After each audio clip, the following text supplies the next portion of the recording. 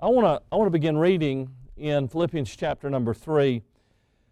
And Paul, in the beginning of this chapter, he goes down, and we'll jump back a little bit, but he's talking from verse 4, he starts talking about things that he could be if he was of a mind to be, confidence in the flesh.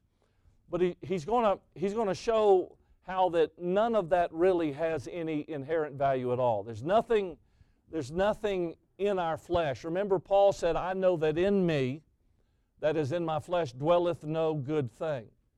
And so Paul talks about that a little bit. Then in verse 7, after he elaborates a little bit, he elaborates just a little bit on some of the things that might be notable. If he were writing out a resume for the Jewish community, he lists what his resume would be. It's pretty impressive. But he says in verse 7, but what things were gain to me, those I counted loss for Christ. Yea, doubtless, and I count all things but loss for the excellency of the knowledge of Christ, Jesus my Lord, for whom I have suffered the loss of all things, and do count them but dung, that I may win Christ and be found in Him, not having my own righteousness, which is of the law, but that which is through the faith of Christ, the righteousness which is of God by faith. Verse number 10, that I may know Him, and the power of His resurrection, and the fellowship of His sufferings, being made conformable unto His death. Father, would You help today? Now, we've got a lot of folks on our prayer list, and we certainly want to pray for them. I pray You'll bless, Lord, the dear families that have lost loved ones.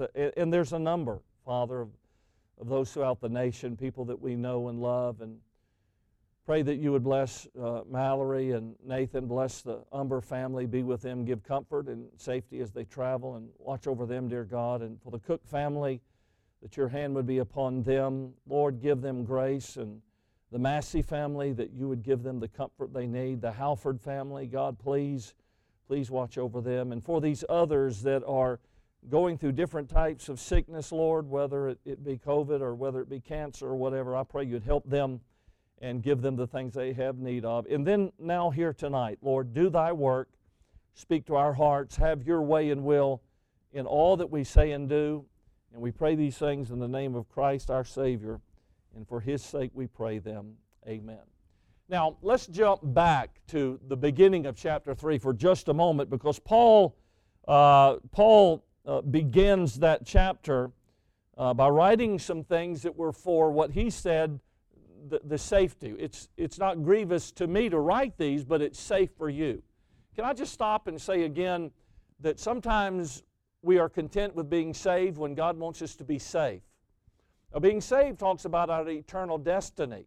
Being saved talks about how we live in this world that is conditioned to wreck us, to ruin us, to destroy our marriage, to destroy our testimony. And let me tell you what Satan is. Satan is, he's the serpent. Listen to this. He is more subtle than every beast of the field. And so Satan knows how to get to you.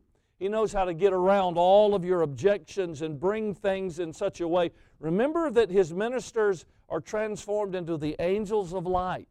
Remember that Satan himself doesn't walk around with a forked tail and horns and a pitchfork and a red suit breathing fire at people. That's not how he comes. He comes in the means of something that's very glittery and very shiny and all flashing with neon. It may be a relationship, it may be an image, whatever it is. Satan knows how to package himself. So Paul is talking to them about their safety. And in doing so, he warns them of three different areas. First of all, he says, beware of dogs. Now remember that a dog was considered very much unclean in the culture in which this is couched. And so you didn't have people taking selfies with their dogs and that kind of thing back in those days. That's not the way it was. A dog was viewed as pretty much of an unclean animal, and the Jews considered all Gentiles to be dogs. But I want you to remember that this is a Jewish community. This is a Gentile community. So what Paul is saying to this group of believers here, when he says beware of dogs, he's not referring to racial lines, he's referring to moral lines. And so Paul is saying, listen, Stay away from people. Beware of dogs. Stay away from people who follow the instincts. There's a definite correlation in the Bible of how people act like animals. God calls them ravenous wolves. God calls them in different occasions, they're connected with different animals and how that particular animal, like one of those is a dog. He says in Proverbs 26, verse 11, as a dog returneth to his vomit, so a fool returneth to his folly. Now that's not a very nice picture. I don't know of anybody in all my years of ministry that anybody's ever come up and said, that's my life verse.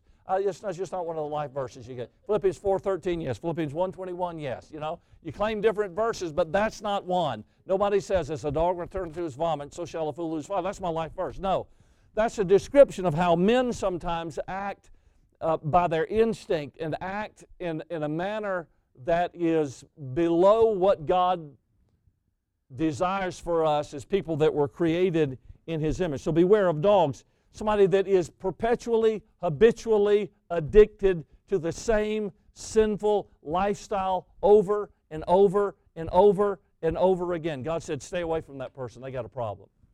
Second thing He says is beware of evil workers. Now, in the previous chapter, Paul had talked about Timothy and Epaphroditus, and he called them fellow workers. Now he's not talking about fellow workers, he's talking about evil workers.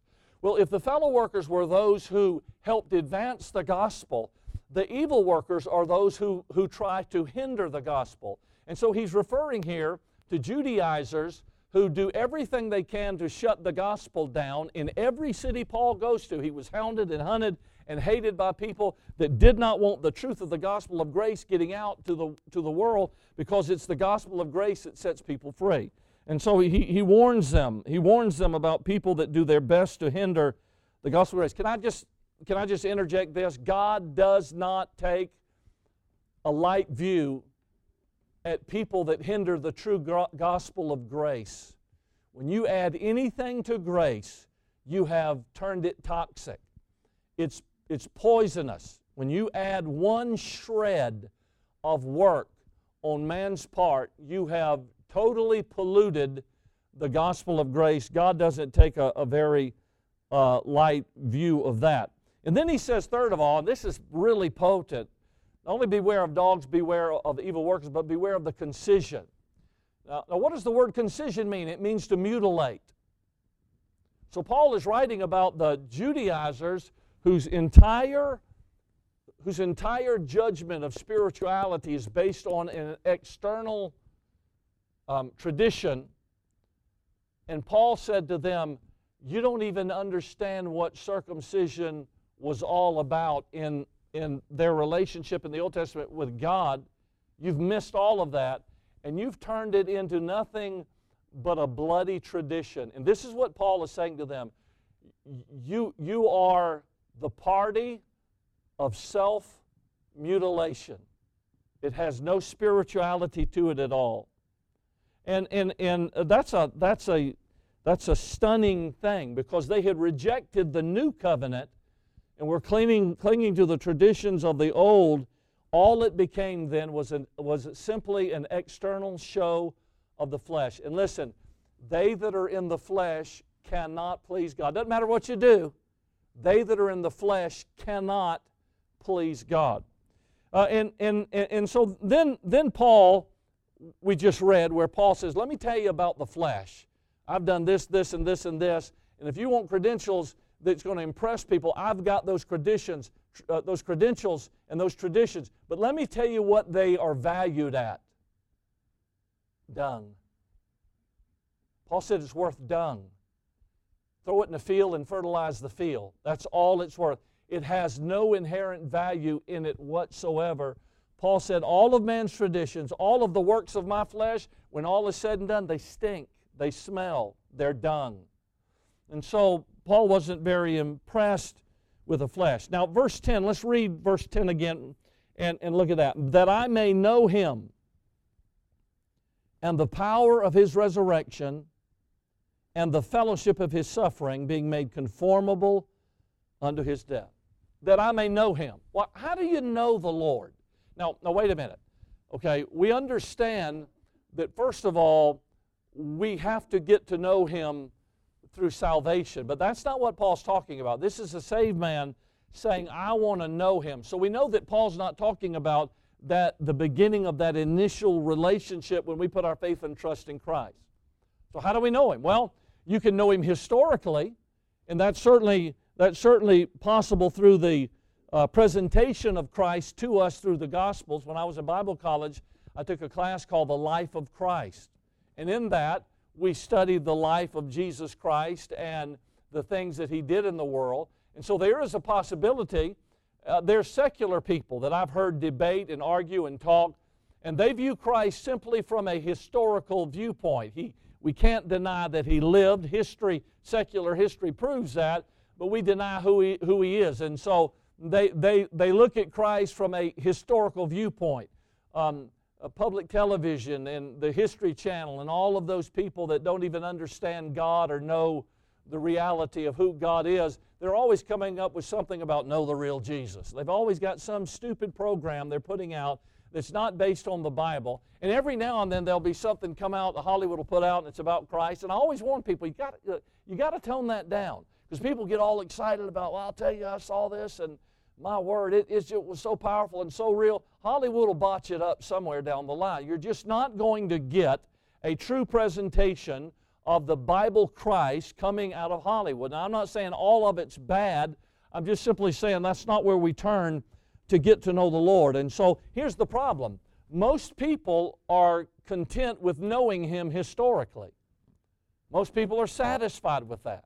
If I can just know some things about Him. I've read some great books in my life. I've read R.E. Lee by Douglas Southall Freeman, a 4-volume set. Powerful. My word, what a writer, what book. I've read Edmund Morse's 3-volume set on Teddy Roosevelt. And man, you just talk about moving. It's just incredible. And when I was at the Badlands for vacation this summer, I thought about Roosevelt and what he wrote in his books about the Badlands. And it was just amazing to me to be there and know that he had been there. And I read about how he became so iconic and great an American president. As I went down to Mount Rushmore there in South Dakota, there's TR right up on Mount Rushmore, chiseled for all the world to see. And just an amazing thing. I've read the story of the Rough Riders and how they charged up San Juan Hill, and even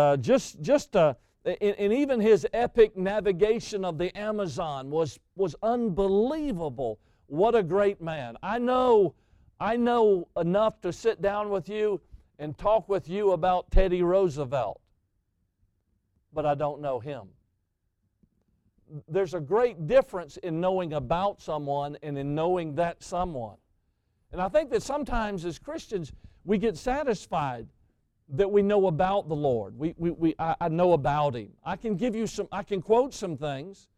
I can quote some facts. I can tell you a little bit about who Jesus is, but where we go slack at is in our personal, intimate walk with Jesus Christ. I wonder how hungry we are to know Him, not historically, but to know Him personally in such an intimate manner that we feel comfortable talking to Him, crying to Him, expressing to Him the darkest, deepest secrets of our heart that He already knows. Are we on such a basis with Him that we can literally pour our life out before Him? Listen, Paul's not saying, I want to know about Jesus. That's not what Paul's saying here. What Paul is saying is, I want a relationship that is so deep that he and I go beyond the surface. I want to know Him more than I know Him now. I want to know Him more than I do now. Paul, thank God, was not satisfied with the casual, everyday, run-of-the-mill walk with Jesus Christ. Paul had a desire to have a personal walk with Him. Now, there's a Bible college that has a great motto. I love it. It's to know Him, to make Him known. Well, let me help you with this. You'll make Him known a lot easier if you get to know Him. To know Him and then to make Him known. You can't make Him known if you don't really know Him. And to what extent you know Him is the extent to which you can make Him known. You can't share facts about somebody that you don't know. You have to spend the time to learn that. And so I want to talk with you a little bit. First of all, let me say this. We can know Him through His creation. Now let me just take a moment and talk about Psalm 19, where it says, "The heavens declare the glory of God, and the firmament showeth His handiwork." So I just want to tell you that we are literally surrounded by incredible beauty. Chris talked with me the other day, Chris Bradley, and his dream was to ride. He had looked on the map. His dream was to ride to Sun Valley. He wanted to see Sun Valley. So I said, all right, let's do that. So I got on this bike. We got on the bike on Monday, Smoky, and got on the bike on Monday and took off and rode that loop. And he was talking about the stunning beauty of everything that he had seen and what he had experienced. And just incredible. I've been sneezing ever since then because of, and I smoked packs. But anyhow, it's all around us. And when we look out at the mountains, when we can see the mountains, the beauty is there. David said this, I've never forgot this, "I will look unto the hills from whence cometh my help." Who's my helper? The Lord. Why did he say that? Because man can build a building. Man might dig a pond. Man can erect a structure, but God makes the mountains. And David said, when I look to the mountains, I know that God is there because that's what God created. And so I will look unto the hills from whence cometh my help. When you walk out at night and you somehow feel like you could rake your hand across the sky and gather a handful of sparkling stars, and the Milky Way is just so incredibly laid out before you. And across the sky goes a streaking meteor, and you just look at the stunning view of all that. There's God. There's God. You want to get to know God a little bit?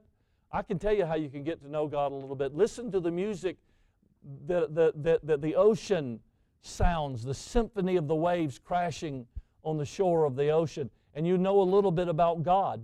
You want to know about God? Look at the beauty of the sunset in the afternoon as you ride home, and the sky is covered from one end to the other with pinks and oranges and blues and every shade of every color you can think of, just absolutely resplendent with God's handiwork. You get to know a little bit about God. Look at a tree. Poems are made by fools like me, Kilmer wrote, but only God can make a tree. Look at a tree and the beauty of the different types of trees. Man, I love a birch tree. I like the bark and the black splotches just stuck all over it, and the stately ponderosa pine and the mighty oak, and then the beauty of the willow. And you look at all around you and you see the stunning array of colors and the things that God made. I want to tell you, listen to me, it'll tell you a whole lot about God. God loves color. God loves beauty. God loves majesty. And when I see that, I get to know something about my God because of the beauty of His creation. And I hope that you and I can learn to appreciate that more. Slow down, not go so fast. And let's look and see what God's put around us. Number two, we get to know God through His Word. Now, I think this is primary because the things that God wants to teach us about Himself are ordered for us in His Word. The mind of God that God wants us to know about. Let this mind be in you, which was also in Christ Jesus. Well, what mind is that? This mind. Where do you find that? Right here. It's in the book. And so we can get to know God through His Word. In the beginning was the Word, and the Word was with God, and the Word was God. The same was in the beginning with God. All things were made by Him, and without Him was not anything made that was made. And in fact, it is His Word that is the source through which our faith in Him grows. Okay? That's how do you grow your faith? Okay, I'm not going to say, hey, guys, I want you to meet me down here Saturday morning at 4 o'clock a.m. We're getting in this room. We're going to shut the doors. We're going to get down and we're going to psych up some faith. We all get in here. We just start beating our heads on the chairs and really just somehow trying to call in like some sort of karma faith. That's not how faith comes. How do you get faith? Faith cometh by hearing, and hearing by the Word of God. And so how do you grow your faith? You learn the Bible. Study to show thyself approved, the workman that needeth not to be ashamed, rightly dividing the word of truth. And so the reality of the matter is, how are we going to know God? We know Him through His Word. Well, tell me, what do you find out about God in His Word? Well, God's love. The Bible says that. How do I know? How do I know that God's love? Because the Word. I found that in the Word, right here. I don't know that He's loved because that everything goes right in my life. Because you know what? Sometimes everything don't go right in my life. Sometimes you have good days and bad days. Days that are really up, days that are really down. Days where it's like, man, this is full steam ahead. And days like, I just blew an engine. I mean, everybody's life is like, so how do I know in the midst of all of that God is love? Because that book tells me so. And I get to know about my God because He told me about Himself in this book. He's the God of all hope. He's the God of peace. He's the God of comfort. Over and over the Scripture describes Him. He's holy. How do I know God's holy? Because I met somebody that acted weird. No. I know He's holy because the book tells me He's holy. So I can learn my God through His Word. Not long ago I was wrestling with something, and I was up early in the morning, not so much out of great discipline, but because I couldn't sleep. And so I got up and went down to the couch in my man cave, and I opened my Bible up and I started reading in the book of Psalms. And actually I was reading through Leviticus in my Bible, but I didn't feel like at that time what I needed was the liver and the caul and the stuff. So I said, all right, I'm going to go to Psalms. So I was going to Psalms, and as I was headed for Psalms, my Bible just sort of plopped over in Proverbs. And quite honestly, I just said, okay, I'm just going to read here. And so I started reading in this chapter that was right in front of me. And as I began to read through the Proverbs, God began in His Word to speak to me through His Word about the very thing that I was dealing with. And He gave me principles on how to look at the situation and view it from His viewpoint. He pulled me out of the circumstances and allowed me His perspective, and He said to me so clearly as I read His Word, Dean, this is why. This is what's happened. This is what my Word says. And His Word immediately, it was so amazing as I sat there and I began to read that. It was amazing to me how I recognized the Spirit of God ministering within me and giving me the answers to some things that I needed. So I can know about Him through His Word. If you want to know what God thinks about something, go to the book. Now I want to tell you, you can ignore it, sweep it under the rug, or you can rearrange it. I know a lot of people, they take the Bible and I'm going to rearrange this, and they shift things here or there, But the reality of the matter is, let me tell you what God does. God speaks bluntly, black ink, white paper, clear words. God doesn't put any fog or any haze. This is what I have found out in my life. When there's fog, it's not on God's side, it's on my side. And so what I have to do, I'm going to help you with something. Listen to me carefully. The thing that has helped me more than anything is fasting. Because what fasting does is fasting lifts the fog. Fasting removes, it tells your body no. And as you fast, for whatever time period you feel led to, as you fast, it removes the fog in your mind, and you hear the voice of God and understand the things of God more clearly, because that fog lifts from your life and you have a more clear viewpoint of it. And so it's through the Word of God that we get to know God. Number 3, we can know Him through the power we can know him through the power that he gives. Look at me in verse 10 again, if you will. That I may know him, now watch this, and the power of his what? Resurrection. Okay? That's how we get to know God, through the power of his resurrection. For who is he? Well, wait, look, listen, no. Greater is he that is in you than he that's in the world. So what do you suffer? What's your problem? What are you going through right now? Can I tell you this? God wants you to know him through his power. Your weakness. Paul said, when I'm weak, he's strong. When I'm weak, he's made strong. So it's in our weakness that we understand, dude, I am weak. But you know what God does? God comes along and just picks it up. He just picks it up. I remember when I was a boy, my dad had a 1958 Evinrude 10-horse made out of absolute cast iron everything. I mean, it was unbelievably, it was one of those big heads on it, you know. Now they got the little skin. No, this was just big Evinrude 10-horse. And we would go fishing. That was the biggest motor we had. The small motor was a 3-horse Johnson.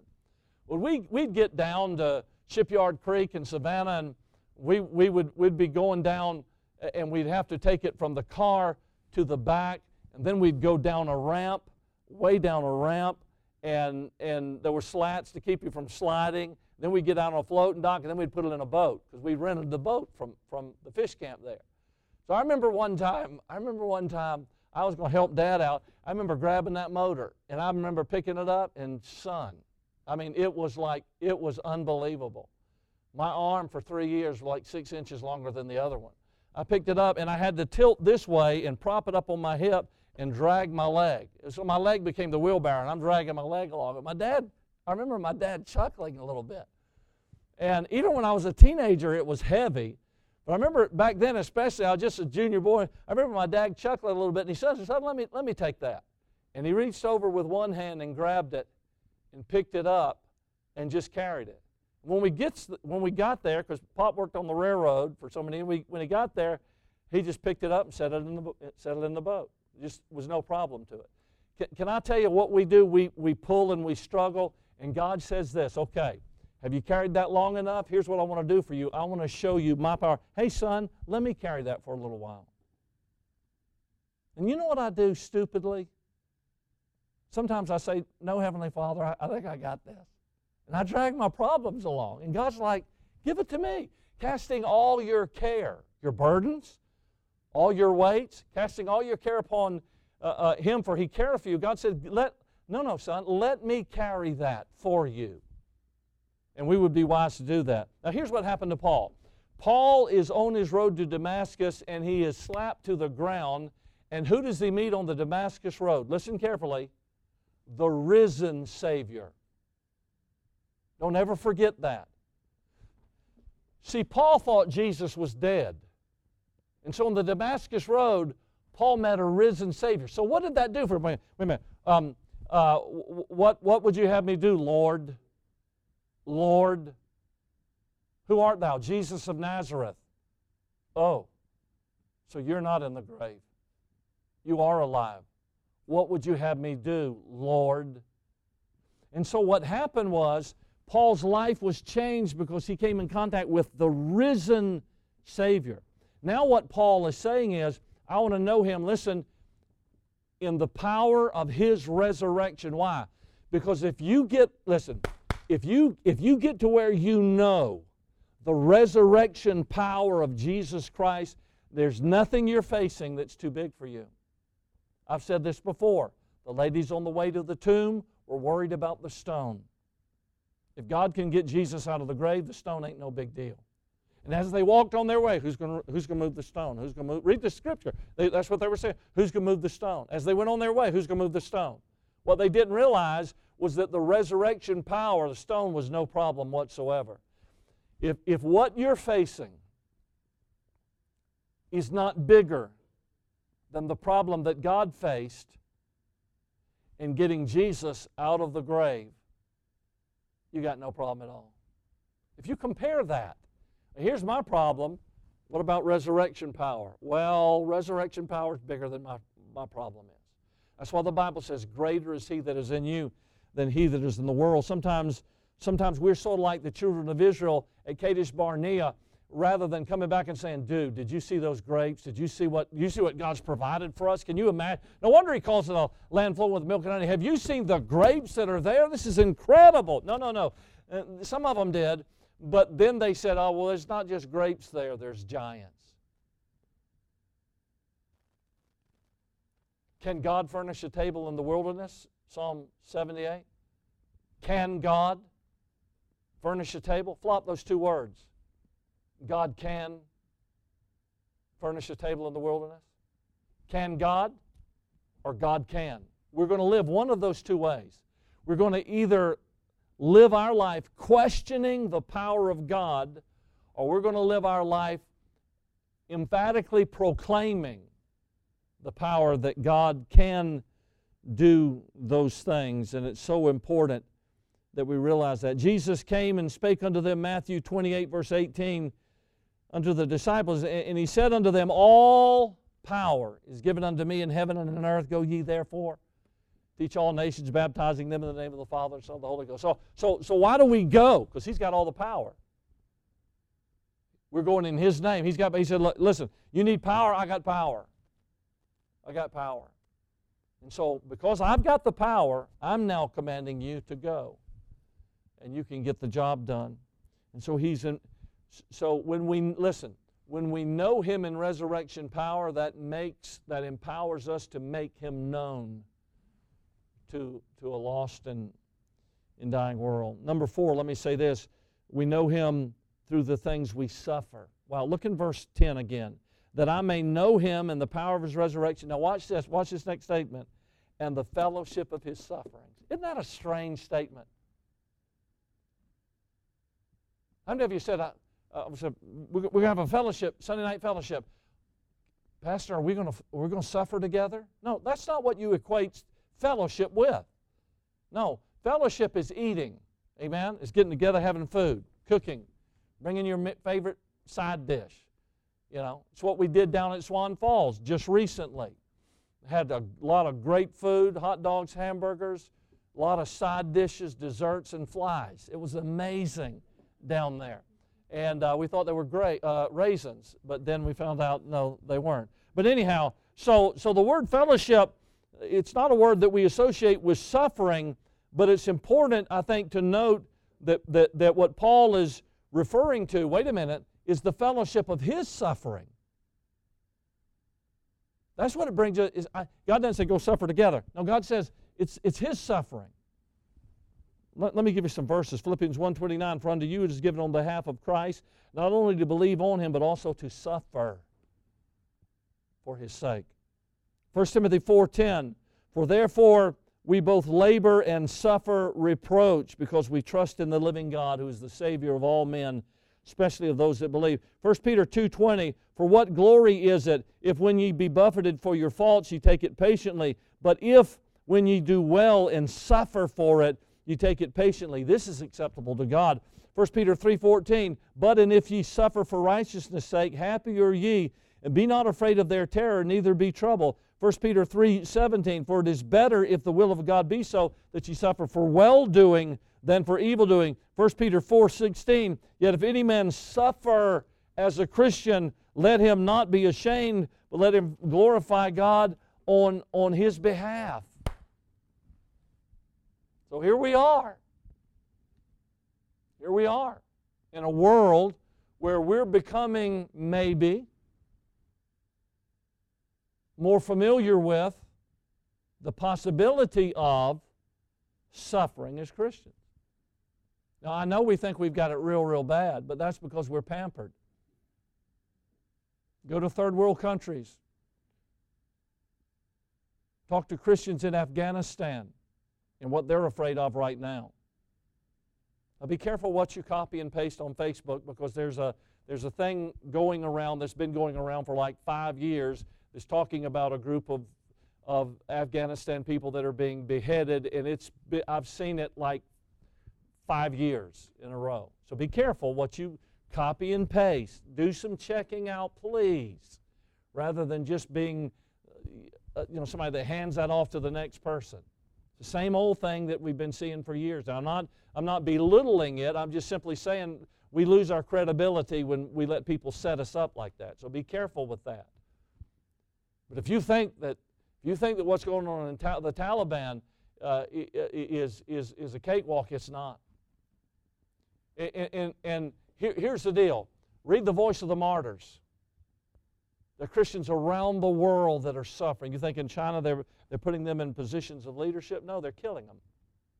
They're persecuting them. They're punishing them in nations all around the world. And there's a whole lot said about different sects and different groups of people that are being punished around the world, but ain't nothing being said about Christians that are being punished around the world. That's because we're not of this world. And yet we have, I think sometimes we have an attitude of non-committal. We want to come to church and be entertained. We don't want hard stuff. We don't want straight. Remember Jesus gave them a hard saying and they couldn't swallow it, and many left him, and Jesus turned and said to the disciples, will ye also go away? And Peter said, to whom shall we go? For thou hast the words of life. It could very well be, that in our lifetime, maybe very soon, that we have to make choices as to how serious we really are about church and whether or not we're really locked in to being faithful to the house of God. Could very well be that way. I don't know, but we'll find out. Paul wrote to Timothy in chapter 3, verse 2 of the second letter, and he said, yea, and all that will live godly in Christ Jesus shall suffer persecution. Boy, that's a big statement. And all that live godly in Christ Jesus. Now, if you want to go along and play the tune that everybody else is playing and just blend in, you're probably going to be all right. But it's becoming more and more an accepted reality in the world that if you take a stand for righteousness and what you think is right, you're going to get ridiculed. And the sad thing is, you're getting ridiculed by people that call themselves Christian. We devour ourselves, unfortunately, sometimes. And so we need to be careful. Sometimes the storm blows us into His embrace. That ever happened to you? A storm rages in your life, and it blows you into His arms. And as the storm rages, you find, on Christ the solid rock I stand. You find that He is the cleft in the rock that hides us from the stormy tempest that is around us. And so it's important. Jesus suffered for others, and I think that sometimes we're called upon to suffer for others also. And sometimes I think we're reticent to do that rather than being willing to suffer. We like every word in the Bible but the word suffer. And over again, God tells us that there are things we're going to have to suffer in life. And if you're saved, it doesn't exempt you nor galvanize you from suffering. People are going to lie to you. They're going to cheat to you. They're going to steal from you. They're going to betray you. They're going to stab you. That's the world we live in. I talked with a young man today. We had a fellowship today, a great time. We were talking about the tragedy that Christians face, sometimes even from other Christians. People betray you and treat you wrongly.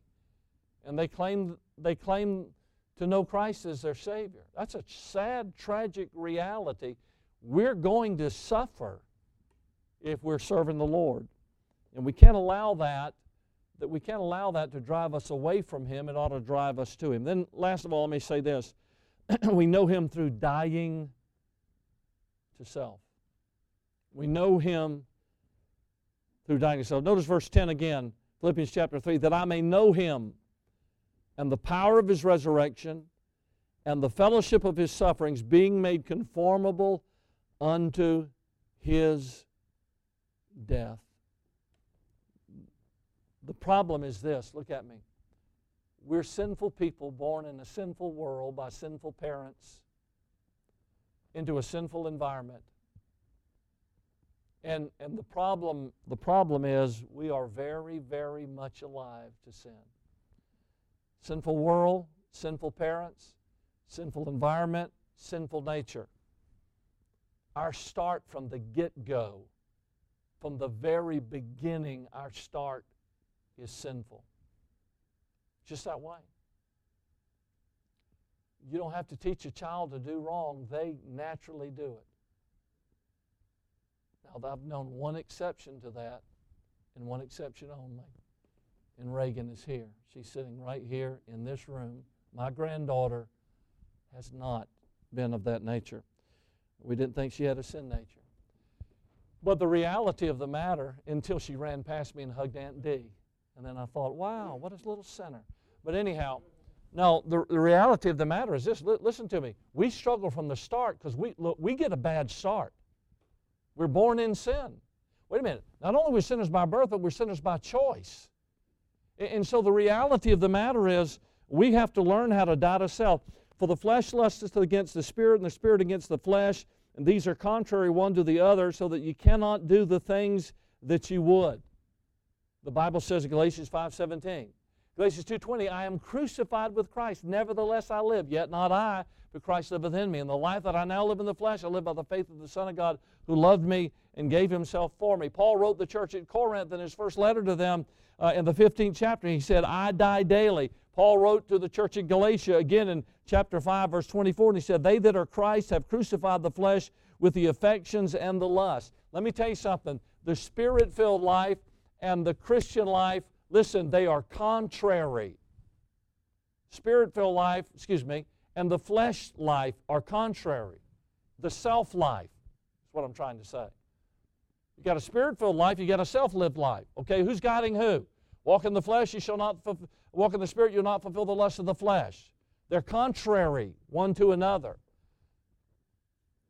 And so sometimes even the good things we do, we're doing it fleshly. That's a great song. That's a beautiful song. Why'd you sing it? Because I wanted everybody to hear me. Well, thank you, Pastor. That was a wonderful message. Then you go straight home and I say, hey, Susie, you know what they said about my message?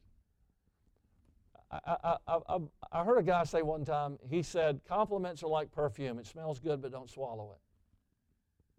And I tried to make a law in my own life years ago when I was young, and that is never repeat a compliment and never repeat a criticism. Why?